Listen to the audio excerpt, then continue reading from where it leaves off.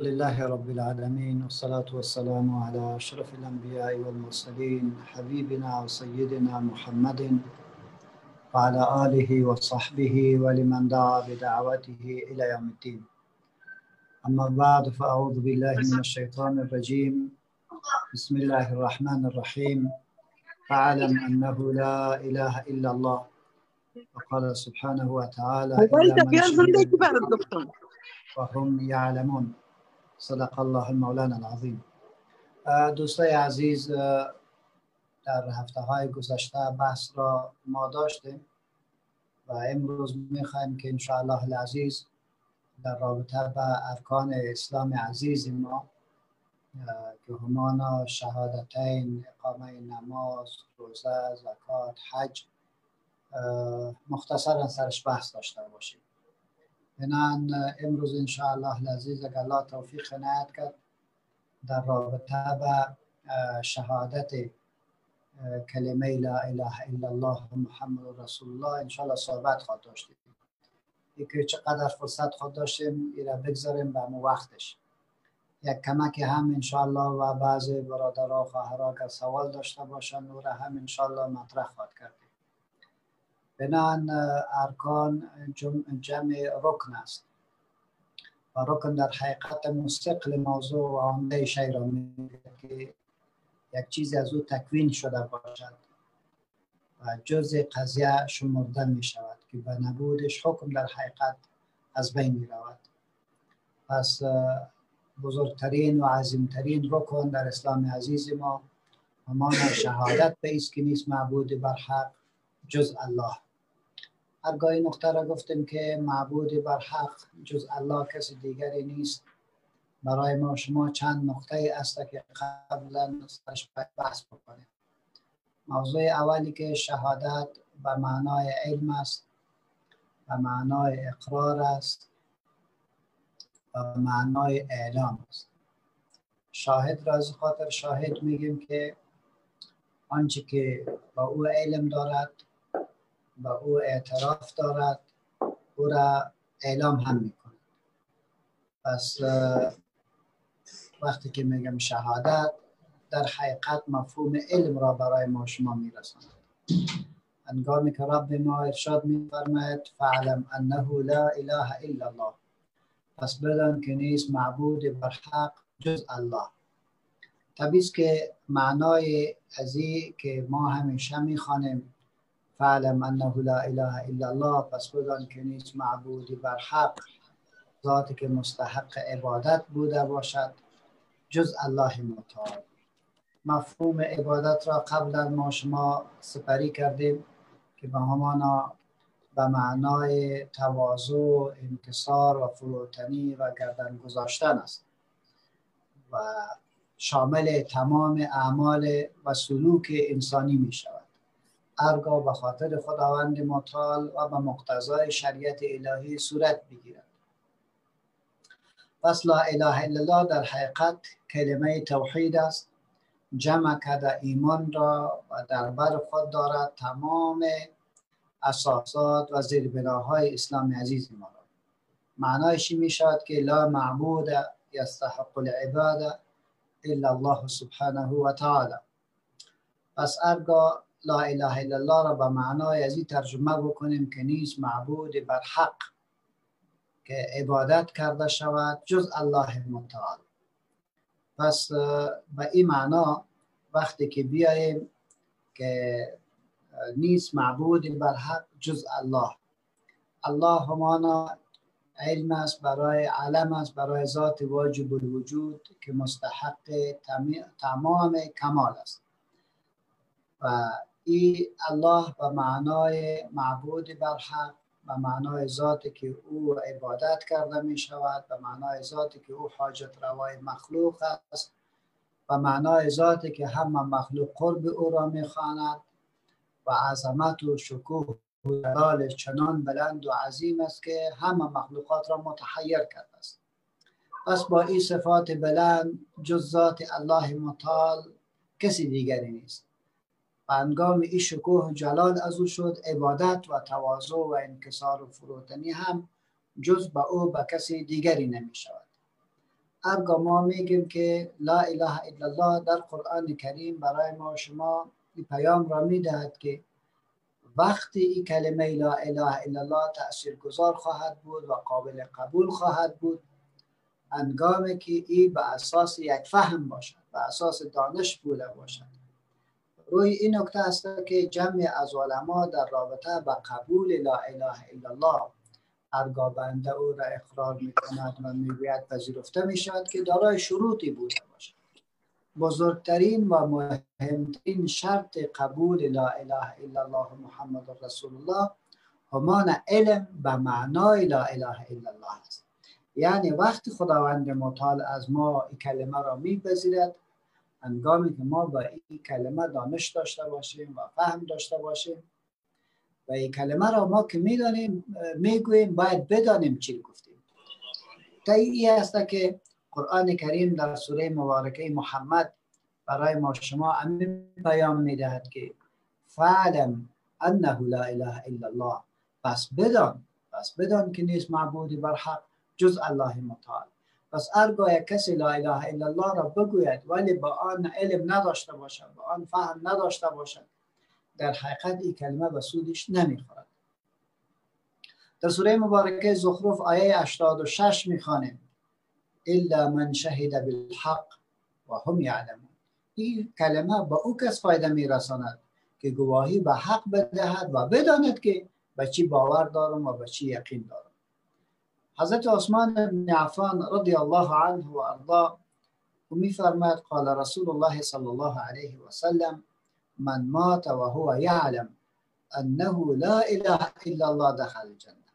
کسی که بمیرد در حالی که به این را میداند که جز الله معبودی بر حق وجود ندارد دخل الجنه، این نفر داخل جنت می شود. پس به این معنا گفته میتونیم که اساسی ترین قضیه در قبول لا اله الا الله همان علم و امی الفاظ محدوده است که بارها مسلمان ها او را میگوید و به عنوان علم در خانه های خود و جای بلند خود و سر منابر و سر محراب ها نوشته دارد.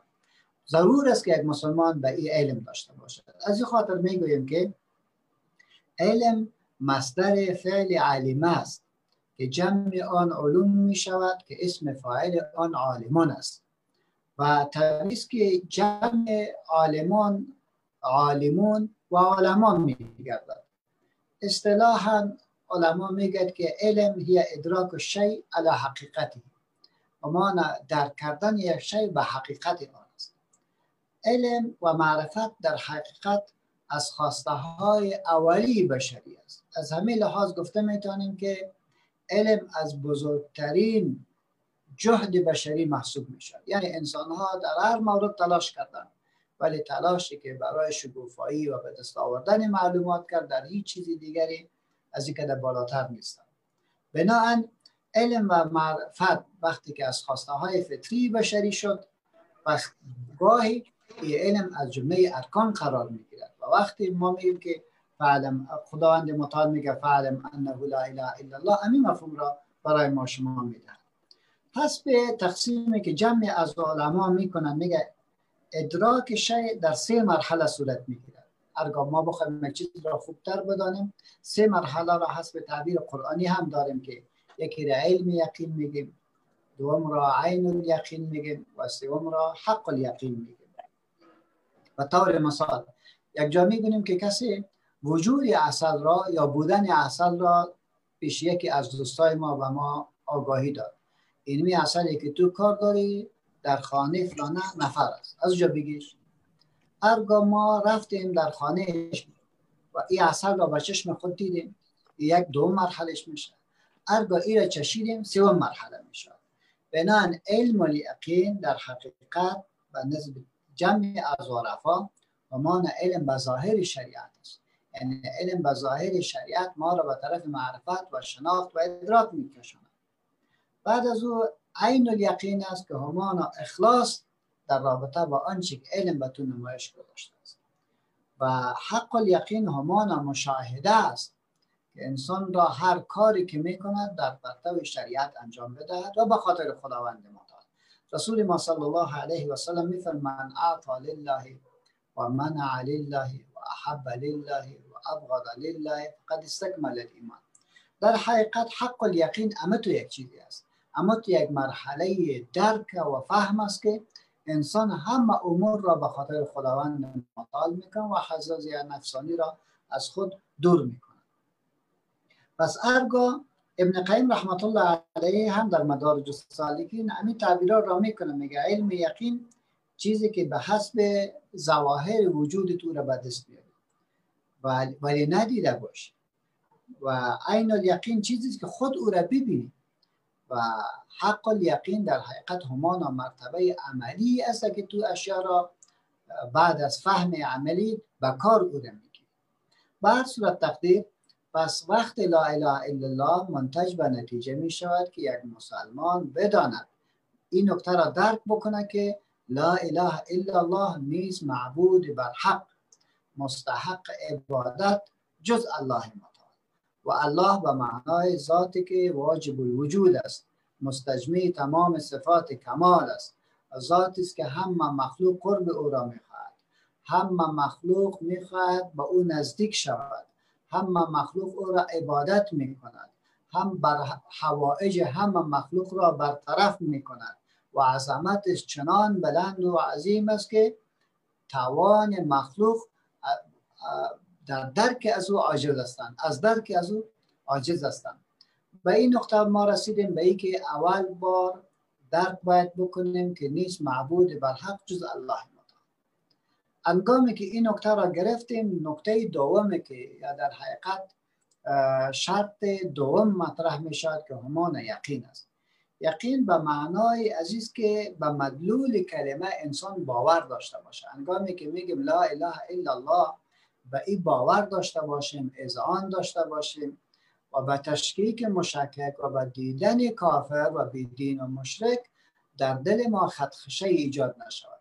انگامی که یقین به این پیدا میکنیم که نیست معبودی بر حق جز الله، در حقیقت دوم اصل قبول لا اله الا الله را پیدا کرده.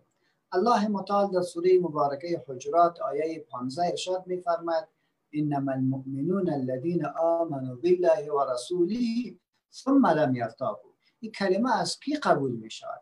انما المؤمنون جز نیست که مؤمنان واقعی کسایی هستند که آمنوا بالله و رسوله، ایمان آوردن به اینکه نیست معبود بر حق جز الله و رسولی باور به داشتن که پیغمبر علیه السلام حضرت محمد مصطفی صلی الله علیه و سلم مبین شریعت وصول به الله متعال است. ثم لم یرتابوا، باز هیچ شک هم در این نکردن، به این معنا که کاملا این را پذیرفتن که همین اسلام یگانه مرجع فهم رسیدن را به خداوند متعال است. پس شرط در صدق ایمانشان میکنه. حضرت ابو هریره رضی الله عنه و ارضاه در حدیثی که امام بخاری رحمت الله علیه روایت میکند، پیغمبر علیه السلام ارشاد میفرماید به این معنی که اشهد ان لا اله الا الله و انی رسول الله لا یلقى الله بهما عبد غیر شاک فیهما فیحجب عن الجنه. کسی که گواهی بدهد که نیست معبود بر حق جز الله و من فرستاده الله هستم، لا یلقى الله بهما عبد غیر شاک، خداوند متعال روبرو نمیشد با یک بندهش که معتقد به چنین باور بوده باشد مگر ای که باز از جنت را از او دور بکند. خامخا وارد جنت میشود و الله متعال جنت را نصیبش میکند.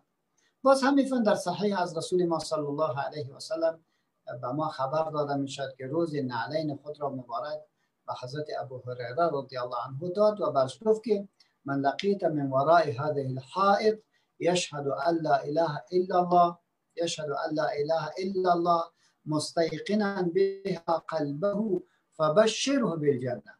ببینی این پیزار ما را در اختیارت بگیر.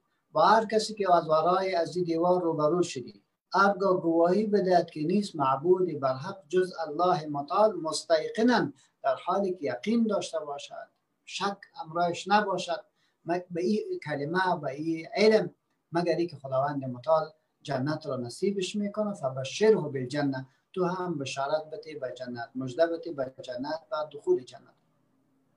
پس وقتی که ما این نقطه را گرفتیم که علم به معنی توأم باید باشی بوده باشه، فهم توأم باید به یقین بوده باشه، به باور کامل بوده باشه، به تشکیک مشکک زائل نشود. ارگاهی اساس را پذیرفتیم، در حقیقت دوم شرط کلمه لا اله الا الله را به دست آوردیم. بعد میریم به طرف سومش که قبول اقتضای لا اله الا الله محمد رسول الله. وقتی که ما علم پیدا کردیم و یقین پیدا کردیم، بیره باید بدن که لا اله الا الله از ما چی میخواهد، اقتضا و طلب و خواست لا اله الا الله از ما چی است. رسول ما صلی الله علیه و سلم و قرآن کریم در رابطه برای ما شما پیام های واضح خود را یک جا میبینیم که قرآن کریم استکبار را به ما معرفی میکنه. انهم کانوا اذا قیل لهم لا اله الا الله یستکبرون. میگه وقتی که هنگامی که لا اله الا الله برشان گفته میشد با مقتضای لا اله الا الله عمل نمیکردن، با مقتضای لا اله الا الله عمل نمیکنن، کبر میکنن، یستکبرون و یقولون انا لتارکو آلهتنا لشاعر مجنون. ما این معبودای 360 بت خود را به خاطر گفته یک مرد جاهل و دیوانه ترک بکنیم. خوب ایرا میفهمیدن که لا اله الا الله، زیرا قرآن کریم او را تشریح میکنن. و اذا سألتهم من خلق السماوات والارض ولئن سألتهم من خلق السماوات والارض ليقولون الله. هرگاه برای مشرکین میگفتی که آسمان ها و زمین را کی آفریده است، فوراً برات میگه الله آفریده است. پس وقتی که الله آفریده، این بت هایی که شما عبادت میکنی ای چی هستند؟ وقتی که میبینیم که در اوجا با شکل از اشکال اقتضای لا اله الا الله را قبول نمیکردن. این را قبول میکردن که بله خدا ما را آفریده است، زمین و آسمان را آفریده است، ولی این بت ها چی میکنند؟ بعد از او با اقتضایی که لا اله الا الله داشت که انسان رو باید بگرداند از ما سوی الله، انسان باید دور بوده باشد از شرک، انسان باید دور بوده باشد از اینکه در عبادت ظلم بکنه، در اینجا باید استکبار میکردن، یعنی قبول نمیکردن، اذعان نمیکردن، اقتضای لا اله الا الله را در نظر نمیگرفتن. دوستای عزیز، وقتی که ما میگیم لا اله الا الله، پس با او علم باید داشته باشیم. هنگامی که علم داشته باشیم، با او یقین داشته باشیم و آنچه که تقاضای امی الفاظ است او را در زندگی خود پس باید بیاریم. حالی میبینیم که وقتی که این شد، چهارم مرحله شروع میشه که همان انقیاد است. باید گردن بگذاریم. رب ما در سوره مبارکه زمر آیه 54 ارشاد میفرماید که و انیبوا الی ربکم و اسلموا له. انقیاد باید داشته و انیبوا الی ربکم، باید انابت بکنیم به سوی پروردگار ما. چیزی با میگه و انیبوا الی ربکم، باید انابت بکنیم. انابت همانا حالت ورشکستگی و فروتنی است که به اظهار نعمتهای الهی، به بیان نعمتهای الهی در وجود ما میآید. ارگاه او نعمتها بیان شود و میبینیم که ما بکم من نعمه فمن الله، هر آنچه که دارین از طرف الله برای شما داده شده است. وقتی که داده شده است و اصلی موله، پس برای از او گردن بگذارید، با او تسلیم شوید، حکمش بپذیرید، از نهیش دوری بگیرید. در سوره مبارکه لقمان آیه 22 میخوانیم و من یسلم وجهه الی الله و هو محسن فقد استمسک بالعروة الوثقی. هر کس که گردانید روی خود را به طرف خداوند متعال، یسلم وجهه، گذاشت روی خود را به طرف خداوند متعال، تسلیم به شریعت الهی شد و هو محسن، در حالی که ارزش‌ها را در زندگی خود تطبیق میکرد به بهترین وجهش، فقط استمسک بالعروة الوثقی. در حقیقت میگه ای به بزرگترین و محکمترین ریسپان دست زده است. و تفسیر هم علمای تفسیر کردن که مراد از عروة الوثقی لا اله الا الله است. پس چهارم نقطه ای که برای ما شما بسیار ضروری شد، همین نقطه شد که باید در پهلوی از او انقیاد هم باید بکنیم، گردن هم باید بگذاریم و سر تسلیم را باید بگذاریم. بعد به پنجم شرط از لا اله الا الله میریم که همان صدق است، به این معنا که امی ارزش را براستی از ته دل خود باید این را اظهار بکند. قرآن کریم صفت کافر را به ما بیان میکند، صفت منافق را برای ما بیان میکند و ارشاد میدارد و من الناس من یقول آمنا بالله و بالیوم الاخر و ما هم بمؤمنین. چه بسا مردمی هستند که در ظاهر میگن که ما ایمان به الله آوردیم، ایمان به روز آخرت آوردیم، و ما هم بمؤمنین، در حالی که مؤمن نیستند. یخادعون الله والذین آمنوا و ما یخدعون الا انفسهم و ما یشعرون. این آیت میبینیم که بسیار زیاد مردم هستند که در ظاهر میگوید، ولی یقین قلبی، اذعان قلبی که به اساس تشکیک مشکک زائل نشود، چنین یقینی امرایشان وجود نیست. و رسول ما صلی الله علیه و سلم در صحیحین از حضرت معاذ بن جبل رضی الله عنه روایت می‌فرمود که ما من احد یشهد لا اله الا الله و ان محمدا رسول الله صدقا من قلبه الا حرمه الله علی النار. هیچ کسی نیست که گواهی بدهد به اینکه نیست معبود برحق جز الله و حضرت محمد مصطفی صلی الله علیه و سلم رسول خداست، و ایرا صدقا من قلبه، با تمام صداقت و راستگویی از دل خود ایره اظهار بکند. نتیجهش این میشد که الا حرمه الله علی النار، مگر اینکه این نفر را خداوند متعال بر آتش حرام میکند که به اساس یک عمل وارد آتش شود.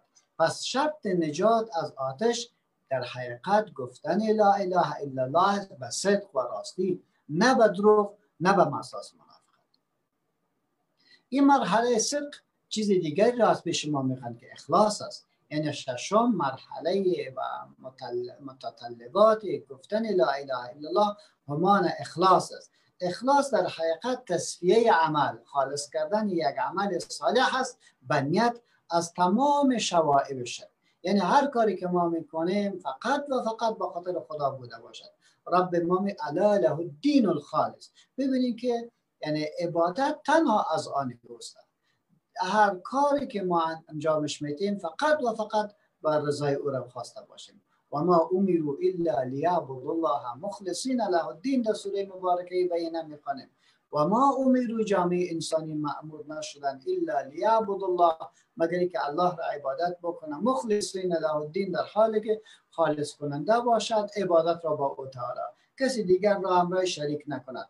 در صحیح بخاری از حضرت ابو هریره رضی الله عنه میخوانیم که پیغمبر علیه السلام ارشاد فرمود که اسعد الناس بشفاعت من قال لا اله الا الله خالصا من قلبه و نفسه. کسایی که اونا کامیاب میشوند به شفاعت من، کسی که لا اله الا الله را بگه در حالی که خالص کننده بوده باشه قلب خود را و نفس خود را برای از این ارزش بلند دینی و رب العالمین نصیب ما شما بکنه.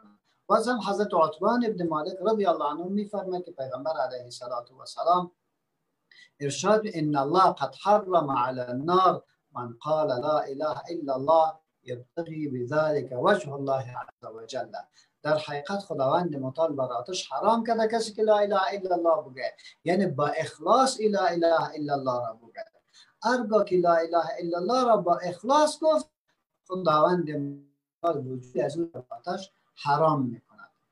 هفتم و آخرین نقطه ای است که انگامی که ما علم پیدا کردیم لا اله الا الله، انگامی که با صدق و انگامی که ما لا اله الا الله را با یقین گفتیم و قبول کردیم، اقتضا و مقتضیات لا اله الا الله را انقیاد و گردن گذاشتیم به لا اله الا الله، از صدق ای را گفتیم، به اخلاص ای را گفتیم. آخرین نقطه ای است که اعمالی که ما انجام میدیم، گردنی که ما میگذاریم، در اینجا اساسش باید محبت بوده باشد.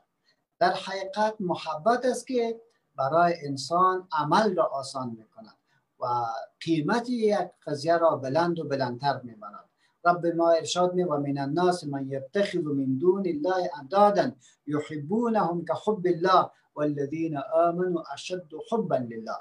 کسایی که غیر الله متعال دیگه کسا هم را به عنوان دوست قبول کردن، به عنوان کسی که به او گردن بگذارد و انقیاد بکنه، خیر و شر رازو بداند و این غیر الله را چنان دوست دارد مثل خداوند. این را خود بگذارین، بلکه از الله کده از مخلوقش میترسد، با او زیاد محبت میکند.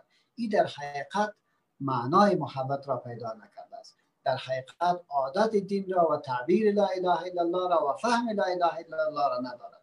روی این نقطه است که ما تلاش باید بکنیم که هر عبادتی که انجام میدیم، این 6 پیام گذشته ما شما را به طرف محبت میکشاند و محبت در حقیقت همان رمز قبول عبادت است و محبت است که هم عمل را به ما آسان میکند، هم دعوت را به ما آسان میکند و هم دفاع را به ما آسان میکند. روی این نکته شد که وقتی که ما میگیم اشهد ان لا اله الا الله، این باید علم به داشته باشیم. هرگاه علم به او داشته باشیم، خود به خود به یک مرحله دیگری داخل میشیم که با این باید عمل بکنیم. هرگاه به این عمل کردیم، این را باید اعلام هم بکنیم. از این خاطر میگیم که شهادت به معنای علم است، شهادت به معنای اقرار است، شهادت به معنای اعلام است. هرگاه ما گفتیم لا اله الا الله، به این گواهی دادیم، یعنی این را دانستیم. بعد از او به مرحله دوم بیاریم که به معنای اقرار است، که ما اقرار بکنیم، بگویم لا اله الا الله محمد رسول الله.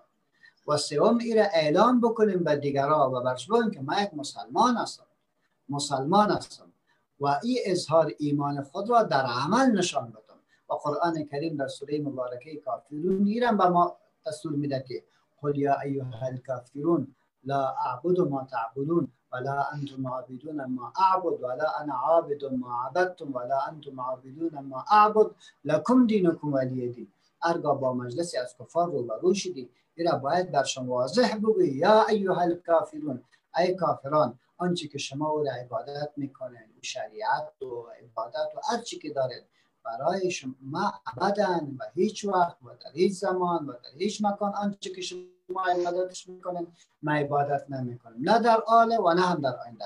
چیزی که ما به خاطر حفظ امن خود و به خاطر حفظ امن شما به عنوان یک انسان زندگی میکنیم، لکم دینکم ولی دین، برای ما حفظ شایم است که هیچ کس نباید سرش متعرض شود، هیچ کس نباید به اون نزدیک شود و حد که حرمت بکنه.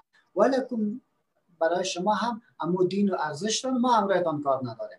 و اگر شما شراب میخورین، ما اقلا در دار حرب به شما نمیگیم که چرا شراب میخورید. اگر خلاف شریعت انجام میدیم، ما برات میگیم که نمیکنی نکن، ولی تو حق نداری که باز یک مسلمان نمونه. چرا چادر میپوشی، چرا شراب نمیخوری و چرا و چرا و چرا. لکم دینکم ولی دین. پس هرگاه ما امی 7 نقطه را گرفتیم و بعد از او سرزو اقرار کردیم، با او یقین پیدا کردیم، اقرار کردیم و اعلام کردیم، یعنی به دیگران هم این را رساندیم. در حقیقت ما یک پهلوی مهم از این دین که همان شهادت لا اله الا الله است، او را به دست آوردیم. از این خاطر است که رسول ما صلی الله علیه و سلم در احادیث متعدد و حسب آیات قرآن کریم برای ما شما ای ارزش را به معرفی میکند. در یک حدیث رسول ما صلی الله علیه و سلم میفرماید که افضل ذکر لا اله الا الله، بزرگترین، مقبولترین و بزرگترین ذکر در اذکاری که مسلمان به زبان او را بیارد همان لا اله الا الله است. پس هر قدر که ما لا اله الا الله را بیشتر بگوییم و این معانیش را فکر بکنیم، او را توأم با علم و با یقین و با محبت و با شوق او را زمزمه بکنیم، در حقیقت ایمان خود را بلند میبریم و جایگاه خود را بلند و بلندتر میکنیم. رسول ما صلی الله علیه و سلم در یک حدیث میفرماید که حضرت نوح علیه السلام برای فرزندش گفت که یا بنی قل لا، فرزندم لا اله الا الله را حفظ زبانت بساز و بار بگو لا اله الا الله، فإن السماوات والارض لوضعت في كفة ولا اله الا الله في كفة رجحت بهن لا اله الا الله.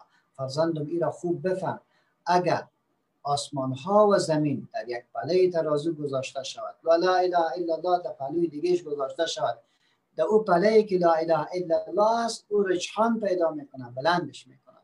یک حدیث دیگری هم رسول ما صلی الله علیه و سلم برای ما شما ارشاد میفرماید که هنگامی که وزن اعمال انسان جمع می شود، میبینه که چنان ترازوی از این انسان مؤمن را به اساس گناه ها و غلطی هایی که انجام داده گرانش کرده و در ظاهر در حقیقت مستحق دوزخ می شود.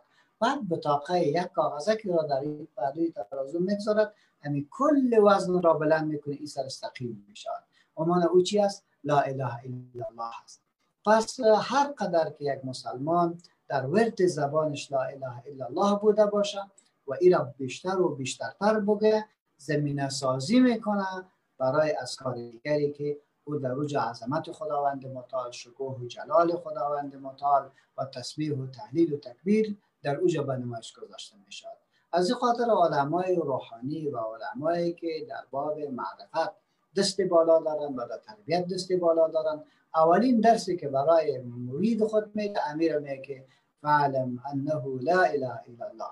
اول باید ایره بدانی که نیست معبود بر حق جز الله.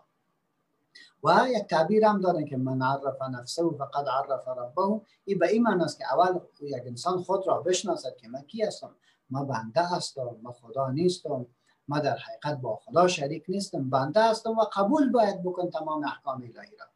فقط من عرف نفسه به این معنی بشناسد که من بنده هستم. از او بعد به عظمت خداوند متعال طبیعتا برمیگردد. فقد عرف ربه، در حقیقت خدا را شناخته است. ما تلاش بکنیم که این ذکر بزرگ الهی را همیشه باید ورد زبان خود بسازیم و بار بار برش وقت بتیم که بگوییم که فعلم انه لا اله الا الله. چقدر زیباست که اگر ما در ابتدای ذکر اول امی لفظ قرآنی را بیاریم فعلم انه لا اله الا الله، از یک طرف خود لا اله الا الله تکرار میشه، از طرف دیگری آیه قرآن کریم میشه. انگامی که آیه قرآن کریم شد، پیغمبر ما علیه السلام برای ما شما ارشاد میفرماید که نگوین که الف لام میم حرف است، بلکه الف حرف است، لام حرف است، میم حرف است و به هر حرفش خداوند متعال ده نیکی را اقلا برای شما میداد و ده بدی را الله از شما دور میکند. پس انگامی گفتیم لا اله الا الله، یک طرف تلاوت قرآن کریم میشد، یک طرف یکی از بزرگترین ارکان دین ما و که همان عقیده و یگانگی الله متعال و رسالت رسول ما صلی الله علیه و سلم نصیب ما میشد. پس این نقطه اساسی ترین شد، ای که انت شهد الله اله الا الله، این که گواهی بدی به ای که نیست معبود بر حق جز الله متعال. گواهی را به معنای علم ترجمه میکنه، باید این را عالمانه بفهمی و درک بکنی که جز الله معبود بر حق وجود ندارد. نکته دوم باز میگه که و ان محمد رسول الله، به این گواهی بدی که محمد فرستاده خدا است و شریک با خدایش نگردان، صفات خدایی را برش نده، فقط او بیان کننده شریعت الهی است، بنده خدا است و رسول خدا است و ما مکلفیت داریم که هم ایمان بر رسول علیه السلام داشته باشیم و هم پیغمبر را دوست داشته باشیم و هم سلوک و روش رسول علیه السلام را در زندگی خود مراعات بکنیم. این اساسی ترین نقطه است که باید من حیث یک مسلمان در زندگی خود او را باید رعایت بکنیم.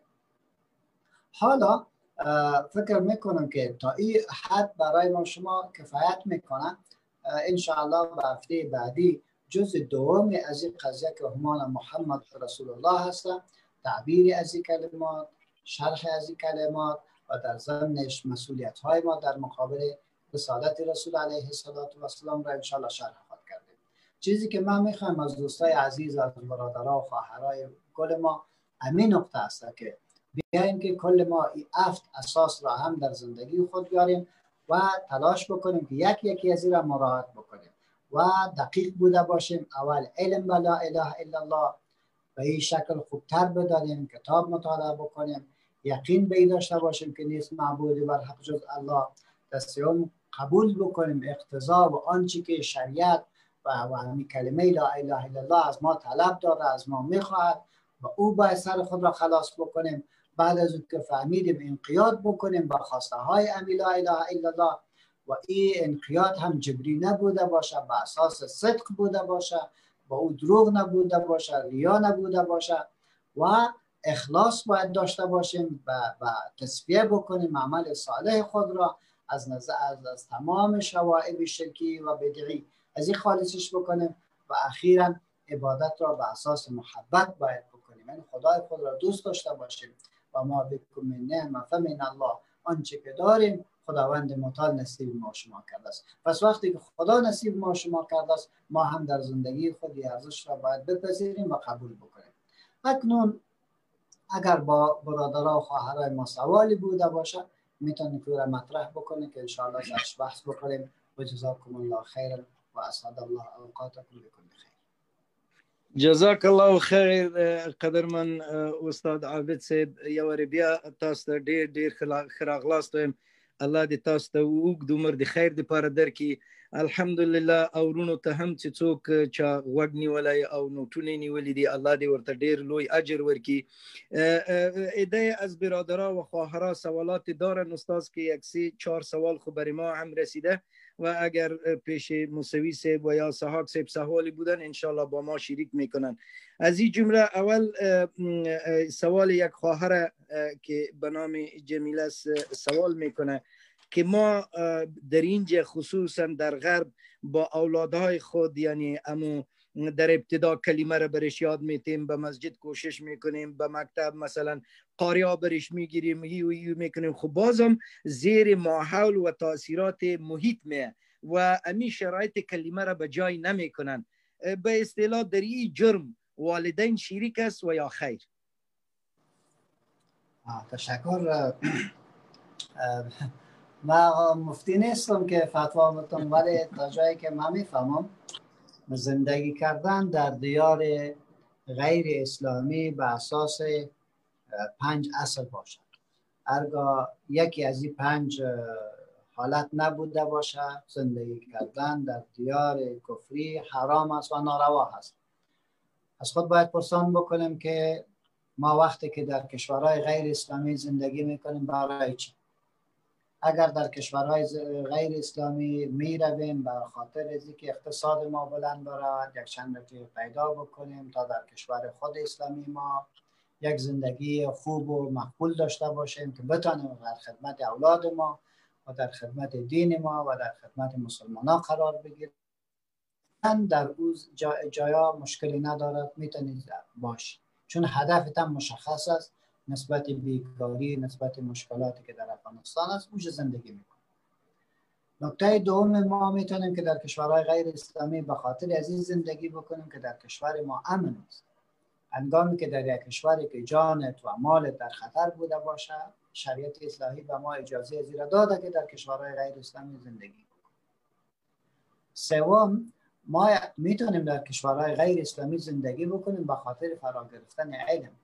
یعنی در اوجا میریم فن را یاد میگیریم، علم را یاد میگیریم، تکنولوژی را یاد میگیریم تا او را انتقال بدیم به کشور ما و سبب شکوفایی کشور ما شد. این دیگه حالتش است. حالت دیگری که پنجم یا چهارم است او همان مرض است.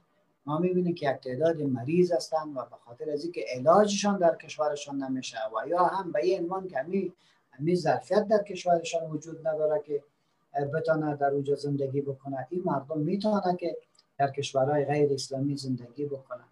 و آخرین یعنی پنجم نقطه ای است که ما وقتی در کشورهای غیر اسلامی زندگی کرده میتونیم که هدف ما رساندن پیام الهی برای مردم بیدین بوده باشه و دعوتگر بوده باشیم، برای اصلاح دیگران کار بکنیم.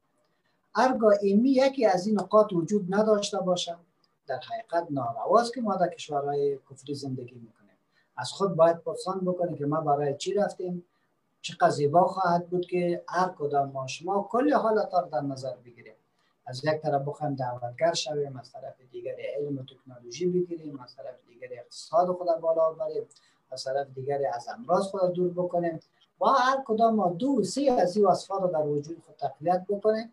بعد تلاش بکنیم به تفاوت نبوده باشیم در قضیه افغانستان، خود را شامل حال مردم افغانستان بدانیم و دردشان دردمند بوده باشیم و خوشی و خندهشان خوش بوده باشیم. این نقاطی است که باشد. پس اگر این 5 حالت نباشه کسی در کشورهای غیر اسلامی زندگی میکنه در حقیقت جفا با خودم میکند، با اولاد خودم میکند و همین مشکلاتی که دیده میشود، همین چالش هایی که پیدا میشود یکی پی دیگر پیدا خواهد شد و ما به یقین دارم که یک وقتی بازخواد رسی که در نسل 4 و 5 باز کلمه گوی لا اله الا الله را هم نخواهد داشت. از این خاطر زندگی کردن در کشورهای غیر اسلامی مناسب نیست مگر اینکه این حالت پنجگانه یکی از این 2 یا 2 از این 3 از این در وجود تحقق پیدا کرده باشد و خداوند متعال باز هم در کشور ما امن و امان را بیاره که همه ما شما در کشور زیبا و مقبول خود زندگی بکنیم، آبادش بکنیم و از جا پیغمبر اسلام را به دیگران برسانیم. و جزاکم الله خیر. الله دې اجر درکړي. دې دپاره چې دغه سوال خاتمه سي 2 خویندو نورم سوال کړی ده. د اول به د دغه مترکو چون هم دغه مسله ده. هغه داسې سوال کوي چې موږ ته داسې څه ده چې موږ خو راغلي یو مثلا د امنیت د خطر د سار مال او حتی د ناموس په څه باندې په هر حال په هر څه چې اوس راغلي خو استدلال دا کوي چې ځینې علما راته موږ ته ویلي چې تاسو تر بلوغه پورې د خپلو اولادونو پورې مسؤل یاستئ پس له بلوغ نه څه نه لرئ مسؤلیت بیا د خپله د همغه شخص ده دا سوال د همغه په همدغه ارتباط ده او بل خور سوال کړی چې تلاوت د قرآن کریم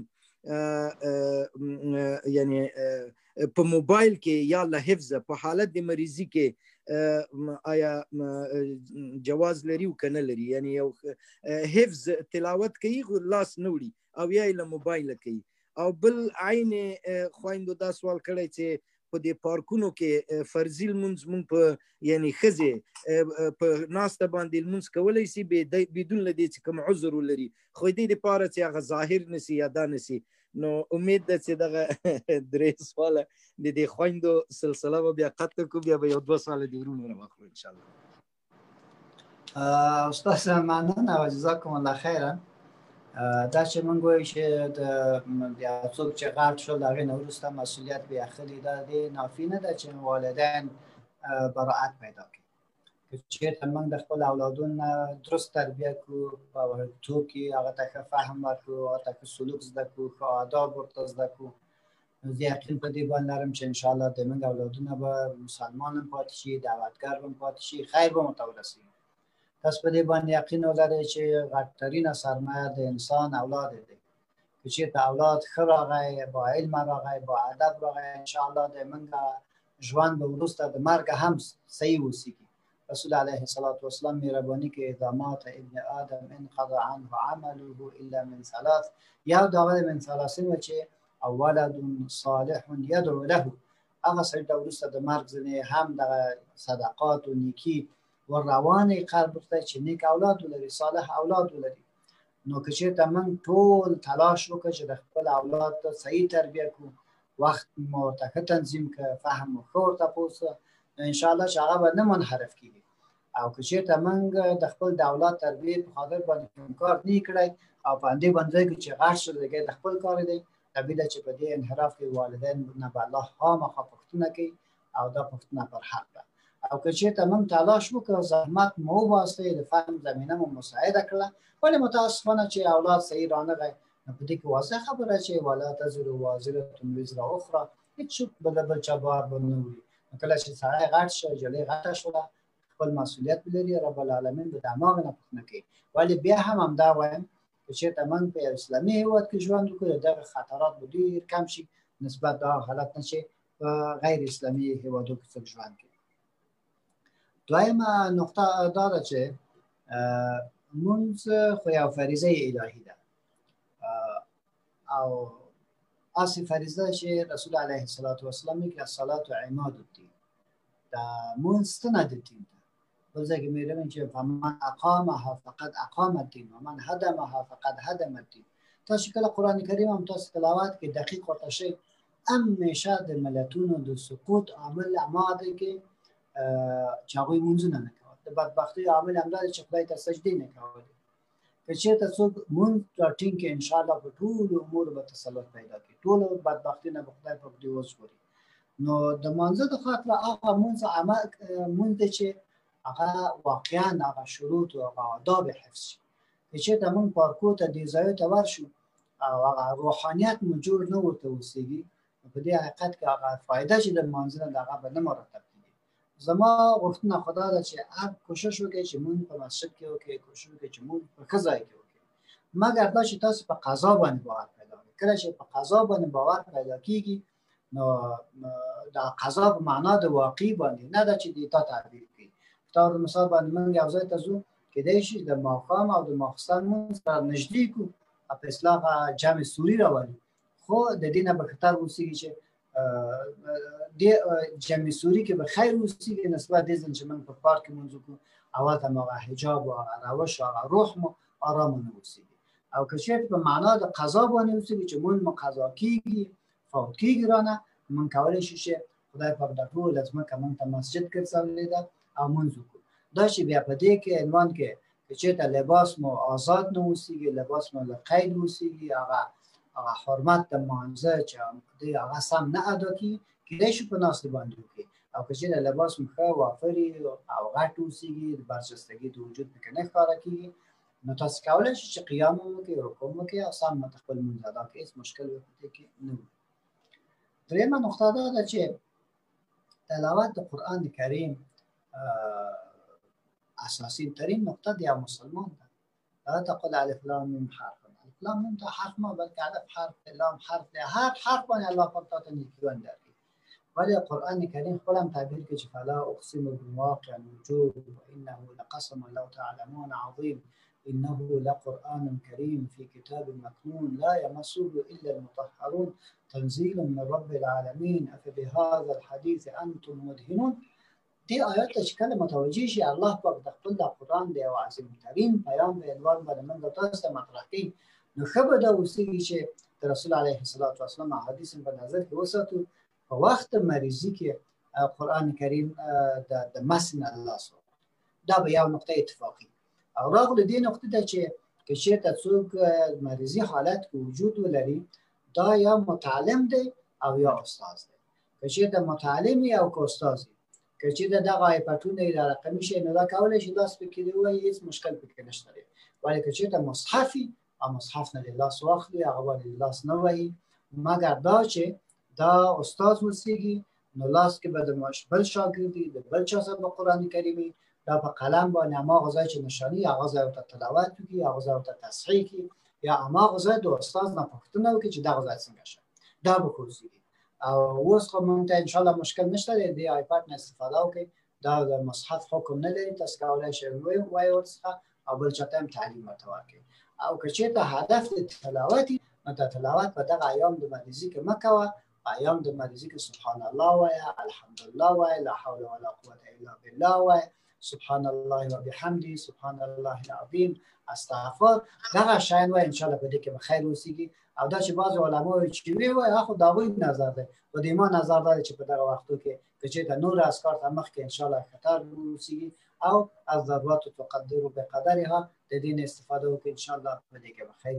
الله اعلم بالصواب. الله دې اجر درکړي. ډېره مننه. چون ماښام اذان یم دلته نو وکړو، نو فقط دغه د یوه ورور محب الله خان او ورور عبدالرحیم به انشاءالله بل وارې ورته جواب ووایي، یو پارت انشاءالله الحمدلله جواب سو. او د محب الله خان فقط دغه وایي چې مونږ خو په دې ایمان لرو چې کلمه شهادت او کلمه طیبه، دی وایي چې دا مفهوم خو د دواړو یو ده. آیا دا یو بل برتلی لري او فرق په څه کې ده چې مونږ دغه دوه کلمو چې اشهد ان لا کلمه طیبه او کلمه شهادت مختصر وندي؟ نو کله چې کلمه طیبه په خاطر دی باندې ورته وایي چې دا پاکه ده او پاکه کننده ده، او کله چې وایي چې شهادت په معنا د اعلام او اقرار دی چې دغه پاکه کلمه مونږ وویلې او دې ته مونږ غاړه کېښودله، هېڅ په دې کې وعیل دي او هغه پاکي او طهارت دی چې په ظاهر کې ښکاره کېږي. جزاکم الله خیره. الله دې اجر درکړي. بس مونږ ته به مختصره دعا وکړو. نو څه ده چې ماښام اذان یې کړی دلته لندن کې، او لندن کې هم مختلف وختونه دي، شاید په بعضو جوو کې الحمدلله موږ سره له لیډز نه او مختلفو ښارونو نه مرونو دي. ټولو نه ډېره مننه. الله دې ټولو ته اوږد عمر ورکړي، او خصوصا استاد نه بیا هم مننه کوو الحمدلله چې دی په موږ کې سته ده، او موږ د الله د دې نعمت نه مایوسه کوي، او الله تعالی دې کامل صحت نصیب وګرځي، خدای دې نوره حوصله درکړي. نو موږ ته مختصره دعا وکړئ، انشاءالله د موږ پروګرام به بیا 15 شپې بعد انشاءالله په همدغه وخت. رب العالمین د افغانستان کې امن و امان راولي. آمین. دعا وکړئ چې رب العالمین دغه مذاکرات خیر خواته بیولي. الله دې موږ سیاسیونو مشران ته علم ورکړي، فهم ورکړي، او په دې وطن باندې الله پاک محب وګرځي، دوستي وګرځي، او خودخواهی نه دی الله پاک دوی لري کړي. افغانستان خلکو ته دی الله پاک امن ورکړي، سعادت ورکړي. هغه کسان چې په دې سیلابو کې شهید شوي دي، په مرضو کې شهید شوي دي، رب العالمین ټول بخي، ټول ته دی الله پاک بخښنه وکړي. خدای دې جل جلاله دې موږ نه بدبخته کړي، توفیق د اعمالو، د علم او د رسیدلو دی پیام دی الله پاک مونږ ته نصیب کړي. وصلی الله وسلم وبارك على محمد وعلى آله وصحبه اجمعین. جزاكم الله خير. تشکر از همه برادران و جناب استاد محترم. سلام علیکم.